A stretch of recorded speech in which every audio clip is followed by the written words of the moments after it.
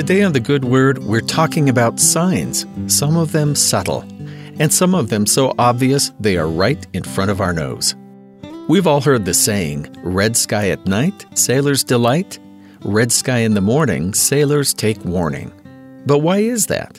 The U.S. Library of Congress says this: weather usually travels from the west to the east.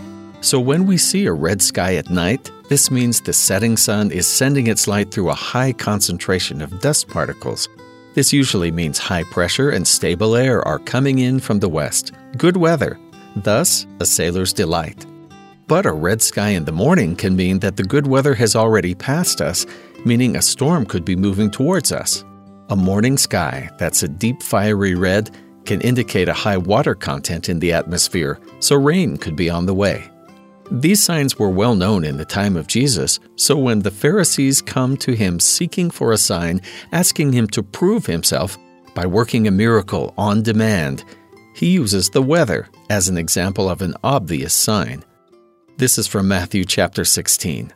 The Pharisees also with the Sadducees came, and tempting, desired him that he would show them a sign from heaven. He answered and said unto them, when it is evening, ye say, it will be fair weather, for the sky is red. And in the morning it will be foul weather today, for the sky is red and lowering. O ye hypocrites, can ye discern the face of the sky, but ye cannot discern the signs of the times? A wicked and adulterous generation seeketh after a sign, and there shall be no sign given unto it, but the sign of the prophet Jonas. And he left them and departed.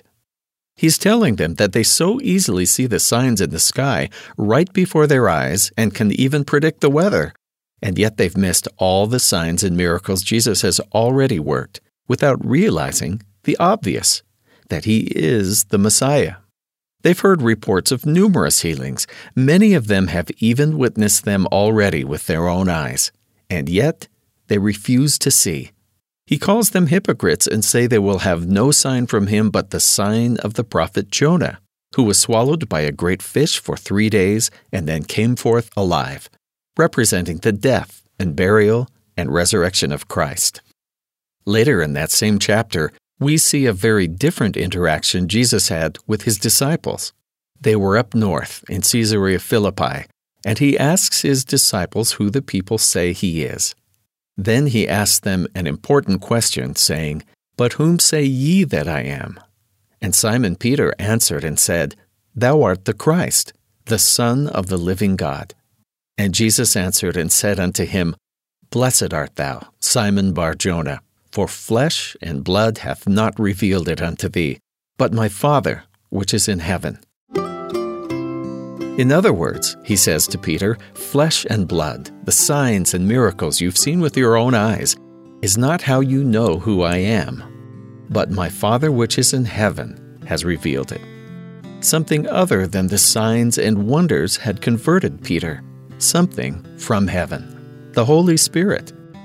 The Pharisees were demanding signs but had failed to believe those they had already seen, which Jesus thought should be as clear to them as the morning and evening skies. But they'd missed what the more humble among them had experienced, a conversion of their hearts and spirits. It's not something that can be seen or shared from one person to another, and yet it's the truest sign of the reality of the Son of God. When we experience him working and present in our very souls, and recognize it for the witness that it is. And that's the good word.